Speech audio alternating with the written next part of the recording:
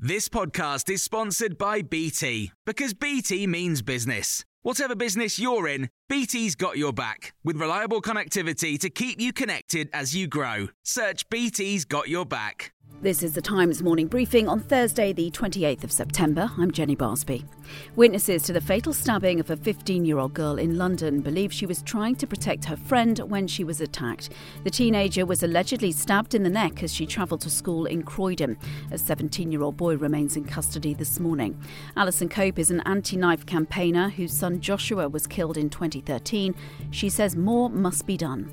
The media is influencing so many people. A lot of the content that they're watching is having a deep impact on some of these young people, and the mindset is very hard to understand. The Home Secretary has been given permission to threaten to leave the European Convention on Human Rights if it continues to try and block migrant flights to Rwanda. A 3-day hearing starts in October at the Strasbourg court to decide whether the government's policy on shipping asylum seekers to the African country is lawful. Former Tory MP Julie Kirkbride has told Times Radio the government is confident of winning the case and flights could take off early next year.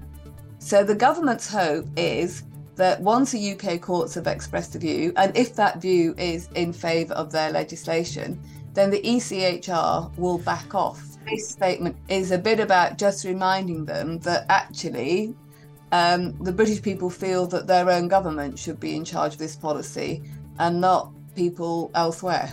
The Living Wage Foundation claims the UK's lowest paid are still struggling to make ends meet, despite a drop in the rate prices are rising. A poll of 2,000 workers who earn the minimum wage found 60% had used a food bank in the last year or regularly skipped meals. 39% said they'd fallen behind on household bills, and half said they were worse off than a year ago. Labour is finalising plans to close tax loopholes that would give the party a multi-billion-pound war chest to fund new spending commitments. A review of loopholes carried out by the Shadow Chancellor Rachel Reeves is understood to have identified at least £4 billion of additional revenue. Talk Radio's political editor Peter Cardwell says most of the announcements, understandably, will be held back until shortly before the general election campaign to maximise their impact.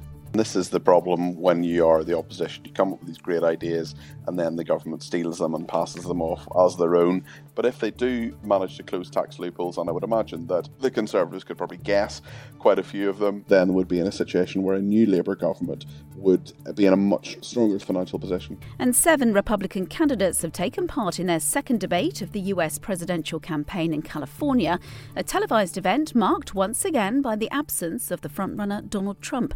The former president holds a margin of more than 40 points in the national polls. Mick Mulvaney is a former White House chief of staff to Trump. Speaking to Times Radio, he said the candidates are relying on a turn of events to secure their nominations.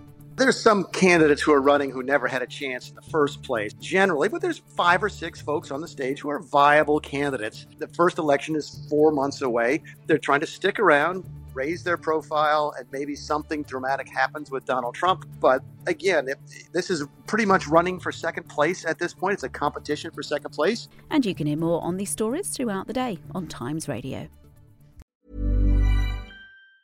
Planning for your next trip?